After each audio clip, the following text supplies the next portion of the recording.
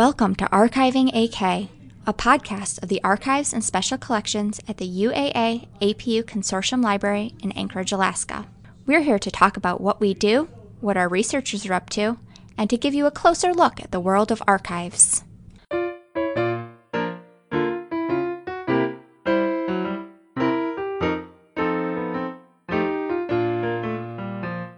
I'm Gwen Higgins, and in today's episode, Veronica and I sit down for a conversation with Pierce Bateman, a graduate student in the Arctic and Northern Studies Department at the University of Alaska Fairbanks, who has done research in our collections. We discuss Pierce's area of research, his experience using archives, and his personal collection of historical objects. Pierce, tell us a little bit about yourself. Okay, well, I don't know exactly what you want, but I'm a graduate student at the University of Alaska Fairbanks, and I'm housed in the Arctic and Northern Studies Department there, and I'm working on a project on the Alaska Steamship Company. When I'm not a student, I'm a historian and an archaeologist. And did you grow up in Alaska? I did, yeah. I grew up in Wasilla and then moved here, thankfully, when I could start accruing memories. That's nothing against Wasilla. I like Anchorage. It's nice. So, how did you get started working in archives? Actually, I started right here at UAA with you guys. Would have been with Paul White's class, I think, back in it would have either been 2014 or 2015, and it was for his historical archaeology class. So we were doing work up at Gold Cord Mine, and then I came in here to kind of look at the Independence Mine records that you guys have got, and then that just flourished, and here I am, here I sit. I remember when you were here doing that, because I was on the reference desk, and you found something you really liked, and you started dancing. Yeah, you did got a up happy and dance. shouted. So that's how I remember you. Well, what's funny about that is so my thesis at Fairbanks is on the Alaska Steamship Company. That was the first time I had seen some archival evidence of the Alaska Steamship Company. So I've continued to come back and actually access that collection to do more on that. So you witnessed the moment I saw the first bit of my thesis. So what is your current research topic, which I think you kind of already said, and why did you choose it? So I'm working on the Alaska Steamship Company, which is a Seattle-based company, transportation and freighting service out of Seattle, and they kind of develop Alaska. So they start in 1895 and go to 1971, and over the decades they slowly expand their service and become this kind of giant monopoly. And this is rather bizarre, but you guys know I'm a collector of many things. Had a birthday, might have been my 18th birthday, and my parents bought me some pieces from the steamship company, the teacups and saucers and a spoon and that kind of stuff, and then that just developed into many pieces, and then buying archival material online, and accruing my own collection, and now I can't stop, and then it turned into my thesis. So a little bit obsessed, you could say. So, what is the most interesting or coolest thing you found while doing archival research? Oh, that's difficult. Well, so pieces here. Actually, the last time I visited you guys, this would have been in January or December now. Yeah. I'm working on an article right now on the opposition against the steamship company. So you've got politicians like Ernest Greening and Bartlett and Wickersham that are all kind of going against the steamship company, and it's been difficult to track down primary source that's not out of a newspaper, and so this last time I was with you guys going through Bob Atwood stuff, so newspaper related, but to look at Bob Atwood's correspondence and see what's going on behind the scenes. He's talking with actually, guys, this is really cool because I just found out more stuff about this. So Bob Atwood he's writing the PR person at the Alaska Steamship Company, and this guy I can't think of his full name, but he goes by Esky, and it was short for Eskimo, and this was a name that he had gotten at Harvard back in I believe the 20s, and he was a contemporary of Greening. They had gone to Harvard at the exact same time, and Greening didn't particularly like him, and so and then it just becomes really coincidental that Esky ends up working for the Alaska Steamship Company, which Greening hates the most. So here's this guy he doesn't particularly like working for a company he doesn't particularly like, and then here's Bob Atwood writing letters back and forth. So in this letter, apparently Bob has written an article about the steamship company that wasn't very favorable. And Esky writes back and kind of gets on his case and says, you've rather misrepresented us, and we don't really appreciate this. And so Bob apologizes, and then they've kind of got this dialogue going back and forth. And it's just interesting to see these kind of, this Alaska Steamship Company player who's just he's a really big guy, and then these two, Bob Atwood, the force that he is in Alaska, and of course Greening, the force that he is. So it's wonderful to see that. So there's that, and then and so I just got back from the University of Washington's archives this weekend, and I found they had the. And you guys have seen all sorts of crazy stuff, how people compile their material, but the Alaska Steamship Company, they threw away most of their records back in '54, and I didn't know what I was going to be getting, and so there were these giant leather-bound volume, there were scrapbooks that they had pasted these traffic circulars in there, and so here is the earliest records of the steamship company just kind of pasted on a scrapbook, and this is all that's left. This is all the stuff, watching the president of the company working all of these things and then slowly just becoming a president, and he's hired other people to kind of work with. So very fascinating to see that as well. Cool. That's really interesting. Yeah.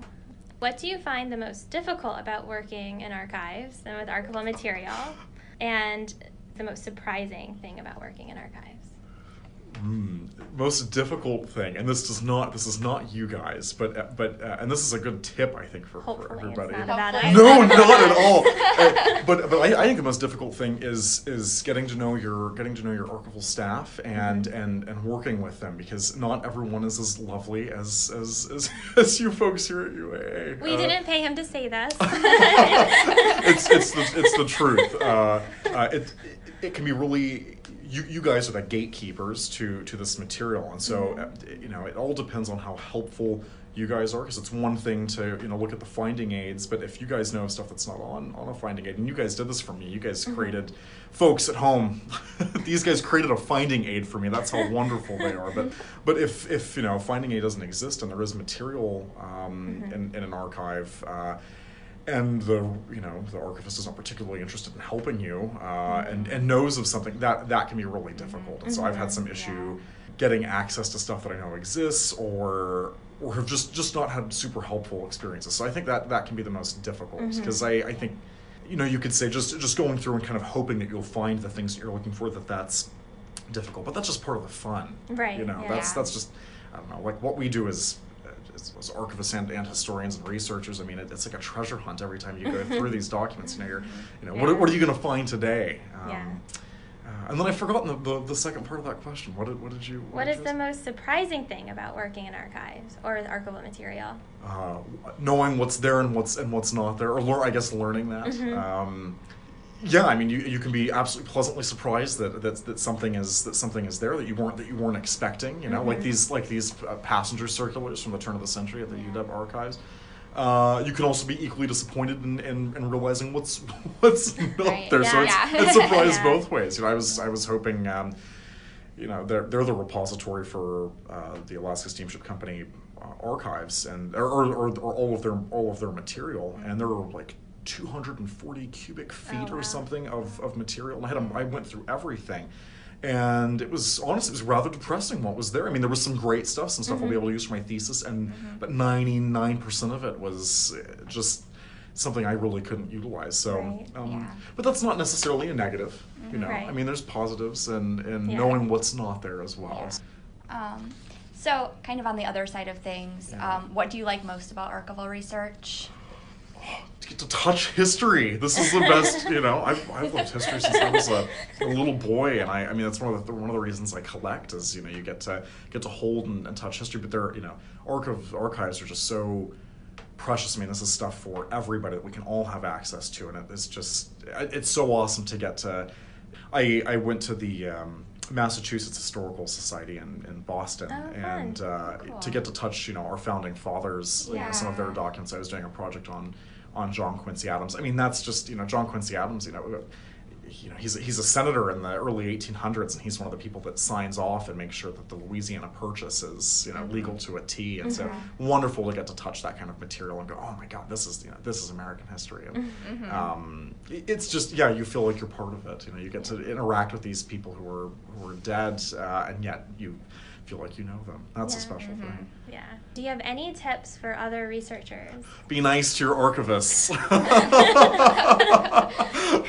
If you're nice, they might help you even more, which is really nice. But also, I think just not be frustrated. I think it's really easy to get frustrated at, again, going back to what maybe you won't find, and I don't know, if you're just open to it and you just have fun, you might be surprised at let the documents lead you, and you'll probably end up having a better project that way than trying to force something that you want. Yeah, I think that some researchers think that we might have what they want, but sometimes we don't, and we have to tell them we only get what we're given, or we can't have everything. Yeah, they're looking for a specific document. And they're so focused on that when we might have other things that could be useful for them. Yeah, it's always really interesting. Every project I've done a couple now.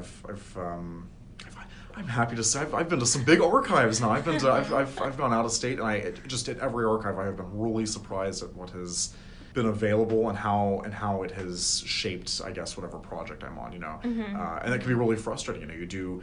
Maybe in the case of this John Quincy project, I did a year and a half, worth of undergrad research on that, and then to go and not find what I was looking for and have to, kind of reshape the entirety of my research project. That can be really difficult. I definitely saw someone throw kind of a temper tantrum at the National Archives when they didn't find what they were looking for. They were just. It's difficult too, I think, if you guys have got some stuff that you guys have to keep, it can't be photographed and people can't necessarily look at it. It's got social security numbers on it, it's got medical history or something, and maybe some people don't do their research before coming, they don't look at kind of the rules on that stuff, and it can be really interesting to watch people get really kind of upset at something that, they should have been prepared to deal with, So you mentioned that in addition to being a historian, you're also an archaeologist. How does archival research play into that side of things? Yeah, so I've been an archaeologist for, I guess, 4 or 5 years now, and I've done prehistoric stuff up to very recent, stuff as recent as the 60s. And stuff is kind of eligible historically, to be saved or to be recorded if it's 50 years. So I get to kind of work with a really giant time span, and archives are interesting for that. With the kind of work that I typically do on doing historical archaeology, there is a historical record, which is great. It means we can come and, if we're finding something archaeologically and we go to the historical record and it's there, it's great. It confirms that historical record.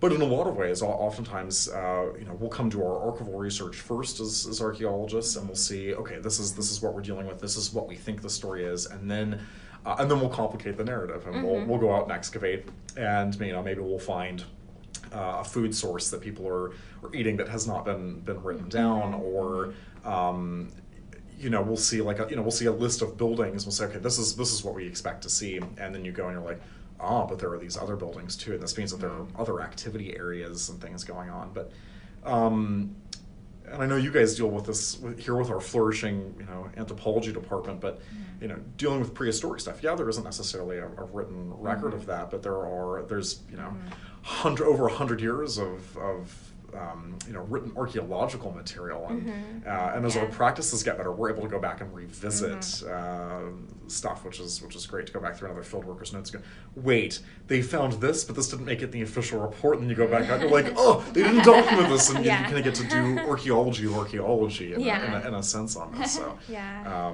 meta. Oh yeah, we're getting kind of deep here now. But that's fun to see, and interesting too, just because archaeology it really is just this kind of material culture, and you really can only see so much from that. I mean, we can glean a lot, and you can from the historical stuff, but I mean, we have to. In some ways, doing prehistoric stuff is easier, because you know the answers that you're not gonna find. Like you can't put a name to someone. You can't really definitively say, this is exactly what they're doing, but with historics you can, and it's again, as a collector, one of the things I'm crazy about, just ceramics. I love China and ceramics. That stuff is so diagnostic and dateable.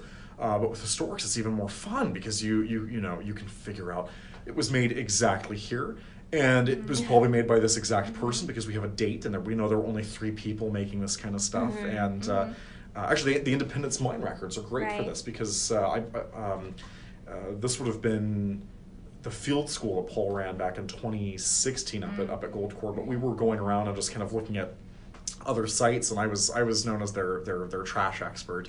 So every time I saw like a can dump or something, I'd freak out and go, oh my gosh, look at this, and I would photograph every single shard of china that I found, and I'm kind of decent with the stuff up here from the 30s, 40s, and 50s. There's not a whole lot coming up here, and a lot of it's restaurant ware. It's the thicker rimmed stuff, and we had found this dump where there was just all these kind of white pieces of porcelain and china, and they had this really distinct edge on them that I hadn't seen. And coming back in the archive a few months later, sure enough, I found the order form for this exact china. So you guys had this order form, and I knew exactly what company. Neat. Yeah, you typically associate archives with history, but it's so interesting that there's this other side to it. Yeah, using archaeology. Using them for archaeology. It's a little different. Yeah. So I have a question for you, Pierce. You've mentioned your collections several times. Yes. Okay. Can you talk a little bit about the types of things you collect and what you like about it, what you find interesting about them? What's your favorite thing?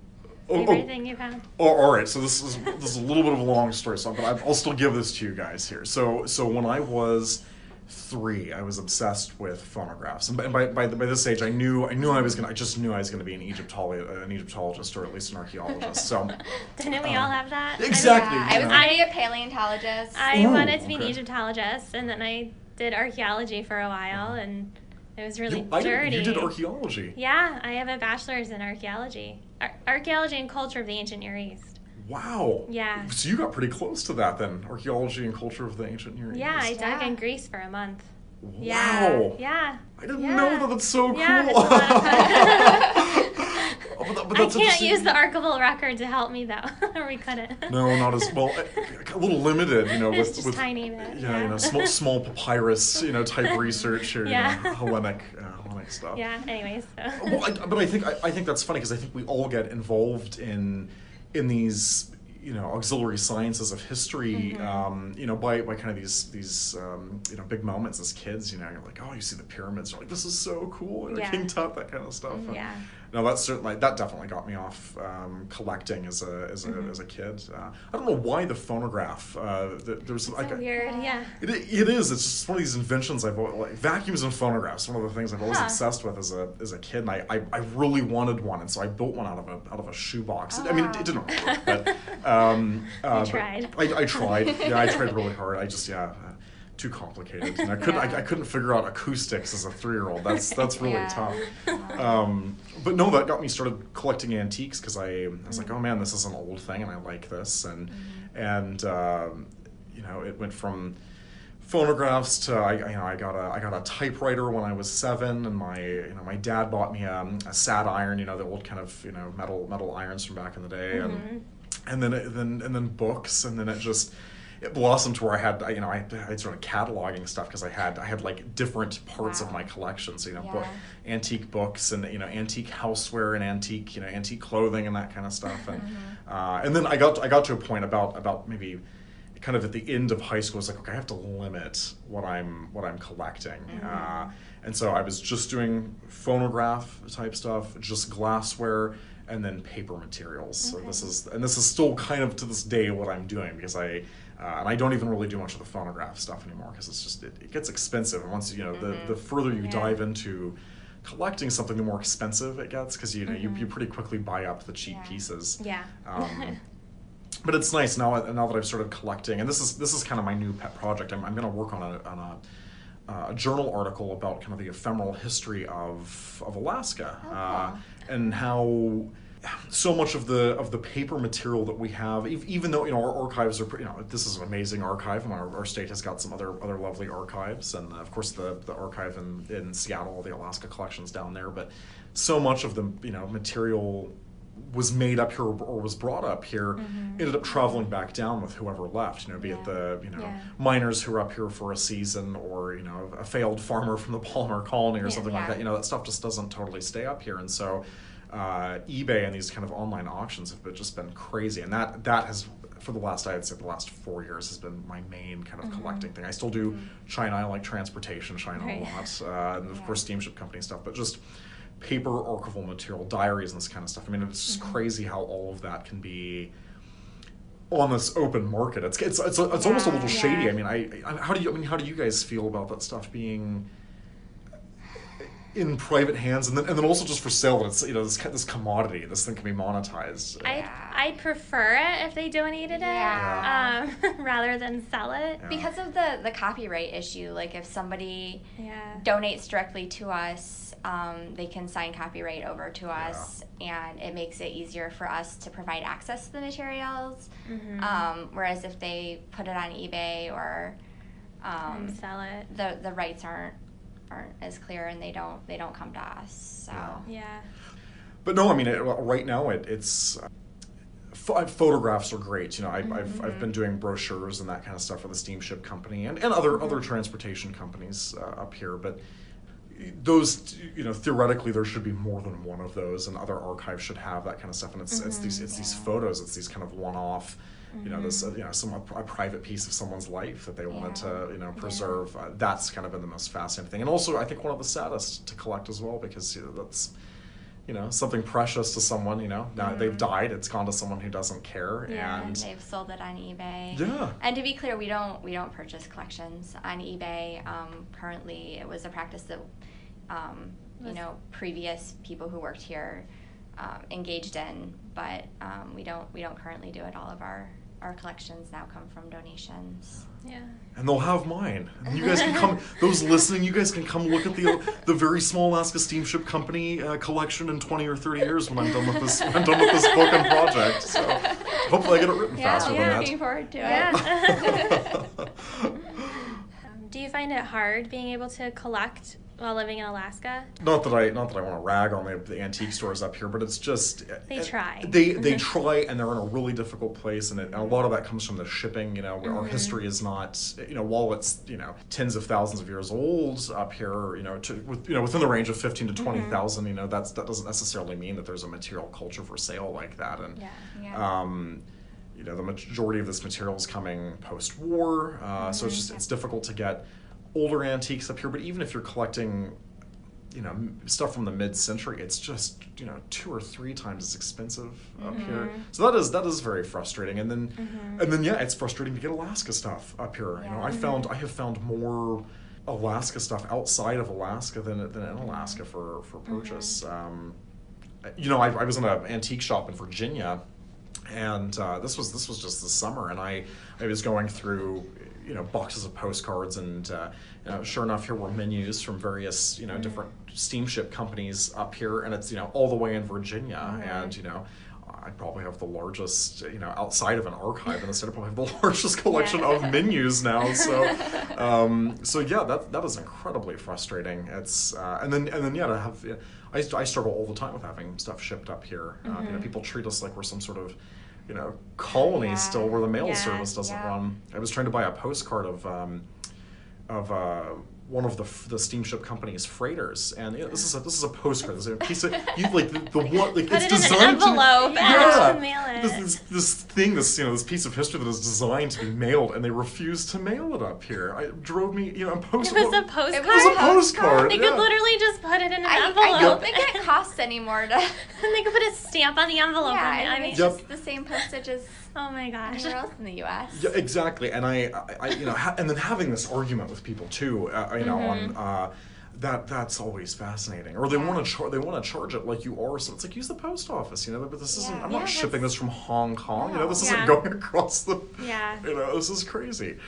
I find that to be really frustrating. So I guess both quality of antiques, availability, and then just shipping is just such a mess up here. Yeah. Is there anything else you'd like to say? Invest in a good scanning app or a good camera when you're in the archives. if you're on Yes. a time crunch there, that would be my only other thing I would say. Yeah, not all archives allow photos allow though. photos. Oh, Yeah, we've had one researcher, I think he took 15 or 17,000 thousands and thousands photos. of photos. I mean, he just kept going, and they're typically people that are getting their or writing their thesis I took that do it. 5,000 on this last Yeah. trip. So Yeah. Well, I think that's all we have. Do you Yeah. have anything else, or? no, guys, I think that's it. And thanks for having me. This has Yeah, been Thank fun. you so much for doing Thank this. Of you. We love course. talking to you, and you love Yeah. it when you come in. So. Thanks for letting me come in. You're It's always fun to welcome. work with you guys. Yes, definitely. We would like to again thank Pierce for his interview. For our June episode, it'll be at the height of tourist season in Alaska. The Archivist of Archiving AK will look at tourism in Alaska through the lens of our collections. This is Archiving AK. Thank you for listening.